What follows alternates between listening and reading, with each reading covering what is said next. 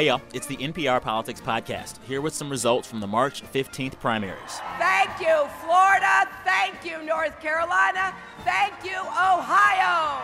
We're going to win, and we're not stopping. We're going to have great victories for our country. Thank you very much, everybody. Thank you. And I want to remind you again tonight that I will not take the low road to the highest office in the land. That last clip was Republican John Kasich after his big win in Ohio, where he's governor. Donald Trump continued his momentum with wins in almost every other state, and Hillary Clinton won big in Florida and Ohio. Plus, Marco Rubio suspended his campaign. We'll talk about what happened and where we go from here. I'm Sam Sanders, campaign reporter. I'm Asma Khalid. I covered demographics in the campaign. And I'm Domenico Montanaro, political editor. All right, so it's about 11. It's actually 11:38 p.m. right now as we talk. Yeah, exactly. It's late. Long day, long night. It's not that late. But it's late, though. For an election night? Come on, guys. But it's late, though. Sam's like, it's past my bedtime. You know, I should be watching Netflix right now. Anyway, we don't know everything yet about tonight's votes, but we do have some results to talk about. Domenico, catch us up. What do we know right now? Well, we know that Hillary Clinton on the Democratic side has won 3 big states with North Carolina, Ohio, and Florida. Ohio was a key race because both the Clinton and Sanders campaigns thought that race could be pretty close, and Clinton pulls it off is a big deal for her. In Missouri right now, it's too close to call. Sanders is up narrowly, and in Illinois, Clinton is up, but also too close to call. On the Republican side, Donald Trump with a big night, winning in North Carolina, Florida, and Illinois. As we mentioned in the open, John Kasich won in Ohio, and it's too close to call right now in Missouri with Trump up narrowly over Ted Cruz, someone we didn't hear much about tonight. And granted, some of those things might change as the night progresses, but from what we know on the GOP side, this is basically another big night for one Donald J. Trump, correct? Yeah, there's nobody else in the race who has a clear shot at a majority of the delegates heading into Cleveland. We can say that definitively tonight. And that's a pretty stunning thing. Nobody a year ago would have even thought for a second that Donald Trump would have been the nominee. 6 months ago, people would have still said, when Republican voters come along and start thinking about who they want to be president of the United States, they're not going to pick Donald Trump. Everyone is left scratching their heads over it, and it looks like he, short of a contested convention where people try to go with anybody but Trump, which doesn't seem likely, he stands the best chance of being the Republican nominee at this point. And there's some exit poll data that kind of points to this really interesting coalition he's building across several different types of voters, right, Asma? Exactly. And I think that, what you were saying earlier, Domenico, about the idea that people didn't expect him to be doing this well is really interesting. I think so early on we kept hearing about his ceiling. He can only reach up to this point, and then but we've seen candidate after candidate drop off, and still Donald Trump still keeps coming away with wins. So I've been looking at his exit polls, and I think the thing that makes it so interesting and fascinating and yet simultaneously complex is that it's really hard to pinpoint what a Donald Trump voter looks like. I think, yes, he does very well among working class voters, but he does also really well among college-educated voters. That's not, maybe his margins might not be as big, but he's won them in a number of states. In a state like Florida, his margin of victory among college-educated voters and non-college voters was nearly identical. So it's really hard for me to say, he wins poor voters, rich voters, suburban voters, rural voters. He's expanded beyond that ceiling that everyone thought he might have. People started off saying, well, okay, he could get a quarter of the Republican Party, or, well, he could get a third of the Republican Party. Oh, he can't get evangelicals, right? Right. He did that. But does he reach a ceiling in the general that is black and brown voters? That's a different situation altogether as opposed to winning a Republican primary, because most Republican voters are white. Yeah. I mean, let's be honest about that. That is what it is. When you start talking about non-white voters coming into the mix, and we've seen the protests, Donald Trump decided to hold a rally at the University of Illinois, Chicago, on one of the most diverse campuses in this country. An activist campus. I mean, it's a commuter school. Yeah. It's more than half non-white. Reminded me of a lot of the city schools in New York City where I grew up. So when you see those kinds of protests, you get a sense, you get a taste of what a general election with a Donald Trump on the ballot would look like. Anybody who wants to look at these turnout numbers, yes, Republicans have blown away turnout records in these primaries. Democrats are off from their numbers from 2008 when Barack Obama was elected. Throw all that out the window. If you have a Donald Trump on the ticket, you likely have the biggest turnout in American political history, with every voter on each side motivated by the other. So is the only other alternative right now to Trump Ted Cruz? What are his chances now after tonight? Ted Cruz is in second place. He had a very bad night tonight, and after the delegates are allocated, he'll still need something like 2/3 of the delegates to be able to get a majority. So nobody has a clear shot here. Marco Rubio dropped out after losing Florida in a big way, and Donald Trump now going against John Kasich and Ted Cruz. John Kasich, he still needs like 90%. I mean, of all let's remember he delegates. won Ohio, and sure, that's a big win. It was a winner-take-all state, but it was his home state. Right. I mean, when did winning your home state become such an achievement? In the year of Trump. I mean, but let's talk more about Rubio later on. But with Kasich, he won. Must-needed win. He stays in this race. What is his strategy He did, but right he now? won, in fairly nuanced ways if you look at the exit polls. So, he did well among college-educated voters, among voters who make more than $100,000, and late deciders. But we've known all along that is perhaps a weakness of Donald Trump's. He doesn't seem to do as well with late deciders.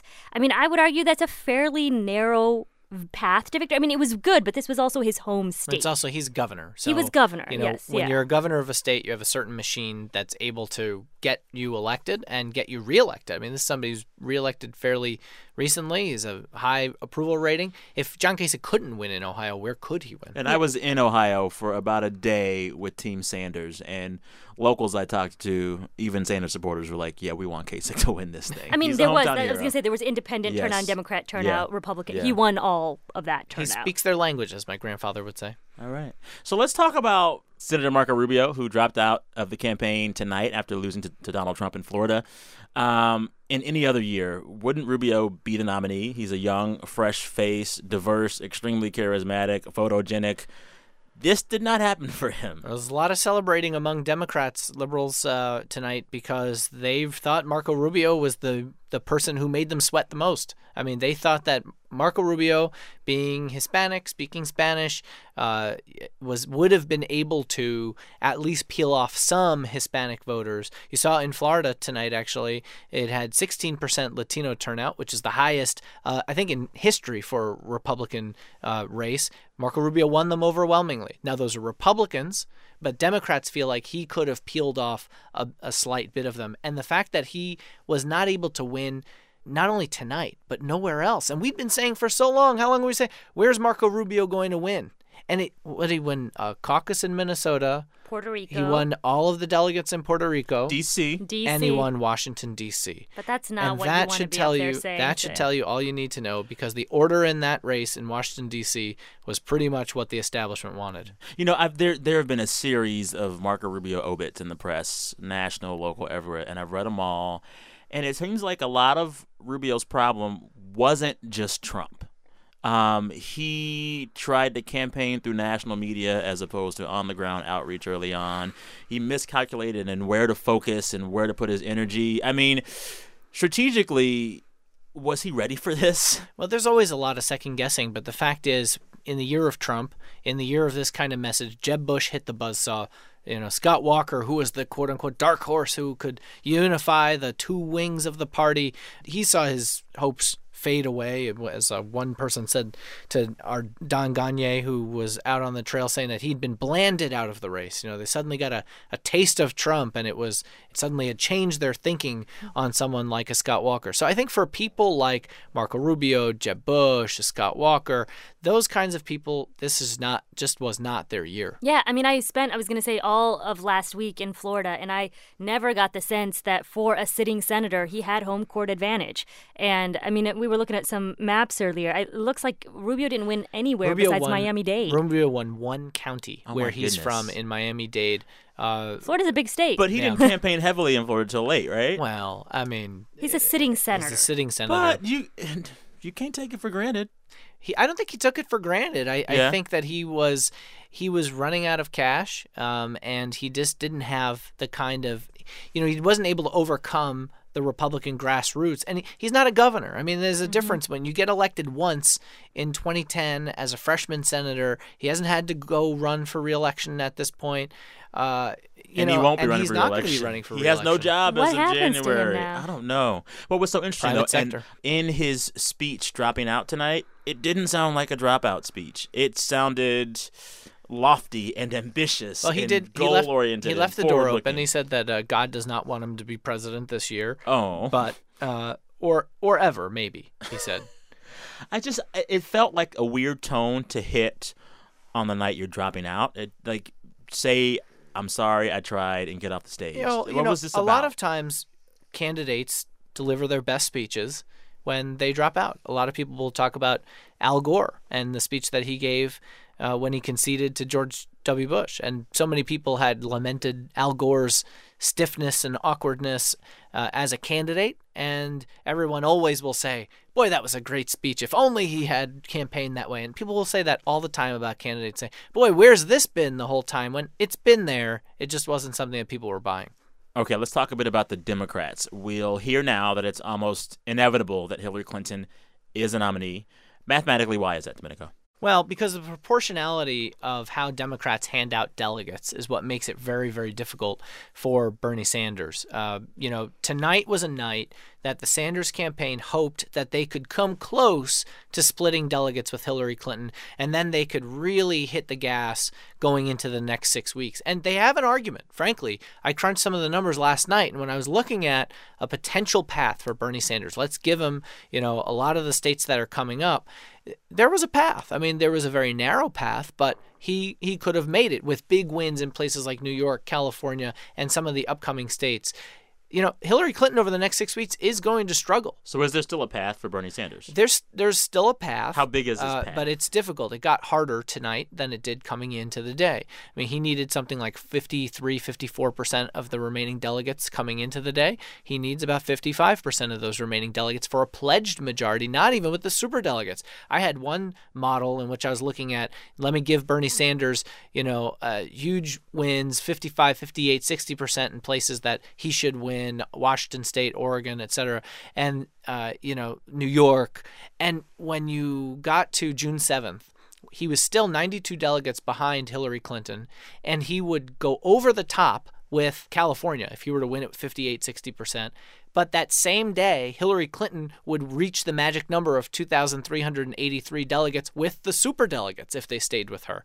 So you could have had a very precarious situation. Today makes that much more difficult for it to happen. So, I mean, I was with Team Bernie the last few days, and he basically, after Michigan, said we're going to pivot hard on trade and hit Clinton for her previous support of trade deals. And he gave this speech in Youngstown, Ohio, where he basically said over and over, these trade deals cost you your jobs, you in Youngstown, Ohio. And Clinton supported those deals. And the thinking was that message that worked in Michigan could work in Ohio. Why didn't it work? Was Michigan just a fluke? Explain this to me, someone. So I don't know to what degree we can say Michigan was just a fluke, but I think one of the things that's interesting when you look at exit polls, because I was doing some sort of side-by-side comparisons between Michigan and Ohio. The thinking is somewhat similar, Midwestern, old industrial states. That question on trade was asked to voters. Does trade with other countries take away U.S. jobs? Fascinating. According to the exit polls, Clinton won among those people who thought that jobs are actually taken away by trade in Ohio. She did not win that group in Michigan. And they were similarly, they were a majority of the voters in Ohio said that trade costs U.S. jobs 53% as compared to 58% in Michigan. But Sanders and Michigan won them 2-1. And in Ohio, Hillary Clinton wound up winning that group. But to me, what's interesting is, at least in Ohio and Michigan, I think there were questions about Hillary Clinton's level of support among white voters, among working class voters, among union voters. And it seems Ohio proved she can do that. She can do it. Yeah. For now. And I was just going to say, since we talked about white voters in the Republican Party being such a big piece of this, it's ironic that Hillary Clinton, was trying to appeal to white voters in the Democratic election that she needed to expand her base on, because with non-white voters make up a significant chunk of the Democratic electorate, and that's why Hillary Clinton has racked up such huge delegate leads. And what's so interesting, compare her this year campaigning hard to get white votes in 2008, she could really only get white votes in those primaries when she ran against she Obama. did well among the Latino voters. Yeah, but she was struggling with black voters. Totally, yeah. Well, when you have the first black president running and you could win in lily-white Iowa, as a lot of South Carolina voters told me then, and they went overwhelmingly for Barack Obama and he wrapped them up, it was very hard for her, and she had to appeal to white working-class voters in places like Michigan, Ohio, Indiana, Pennsylvania. This time around, it's really interesting to see how that's been reversed. Yeah. So Bernie Sanders spoke for about an hour tonight. It mirrored closely the stump speech I've been hearing him give out on the trail for the last few days. 40 years? He did not talk about any losses. He's going to be going forward from what his staff has told NPR. What does this mean for Bernie Sanders? What does he do now? It means we're going to June. I mean, let's be honest. I mean, because of the proportionality and the way that delegates are handed out, and Bernie Sanders is going to win a lot of states coming up in the next 6 weeks or so. I mean, let's not, underestimate. It's difficult for him to get the pledged majority, and at this point likely won't. But I mean, he's going to win a lot of delegates. He has a lot of money. And he's not been an insignificant running amount. as a message. I feel that his supporters want him to stay in here because he's campaigned on this message of inequality. They believe, there are some demographics, well, I should say in particular, the young voting bloc, like 18 to 29-year-olds, that Hillary Clinton is still, he blows her out of the water. Yeah. And I think that a lot of her supporters, or a lot of his supporters, want him to stay in till the end. Yeah. I think that some of the questions that pop up tonight is, I think in a lot of ways, tonight was a pretty good night for Clinton. She didn't just do well among, sort of these white working class voters she needed, but in Florida, she did really well with the Latinos. And to me, there were some questions around, how well she could do with the Latino vote early on. So it seems like she has a broader coalition. She does. And as we move to Arizona, Latino vote will be key. We move to California, majority minority state. I think that some of this is going to play out in her favor. So my question is, Bernie Sanders for months now has pulled Hillary Clinton to the left on several issues.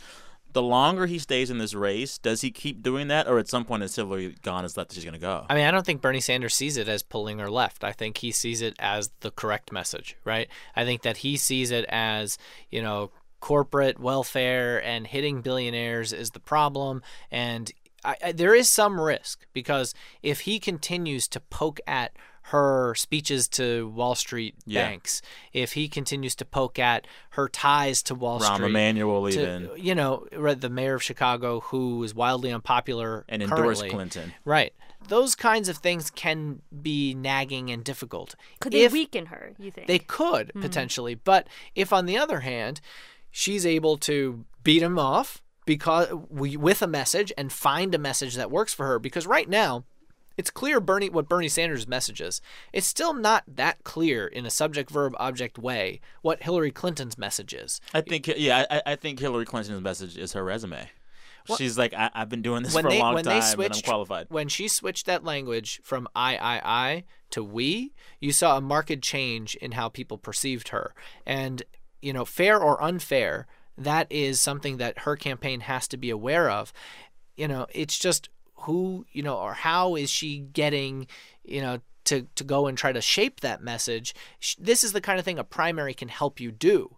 She can take some of what Sanders has been talking about, wrap it into something that she thinks works, find, her stride, and that's where a primary campaign can help, provided it doesn't get too nasty. And I don't think Bernie Sanders wants it to get overly nasty, but he hasn't shown himself to be somebody who won't take the gloves off when he needs to. In this last week, he's been hitting not just Hillary Clinton from his stump speeches, but also Donald Trump. He has not been afraid to call out other candidates. Yeah. Well, if she does win in a place like Arizona, by the way, and they think the Sanders campaign thinks that's a must-win for them, you might see a change in tone. You might see him stay in, but start to hit Republicans more rather than necessarily going after her with low blows. Yeah. All right, that's a wrap. We got to go to bed. We'll see you later this week. Our weekly roundup will be a day early. It'll be up by Thursday evening, so enjoy that. Thank you for emailing us your questions and feedback, and for rating our show on iTunes. As always, catch our political coverage on your local public radio station. I'm Sam Sanders, campaign reporter. And I'm Asma Khalid, also campaign reporter. And I'm Domenico Montanaro, political editor. Thank you for listening to the NPR Politics Podcast.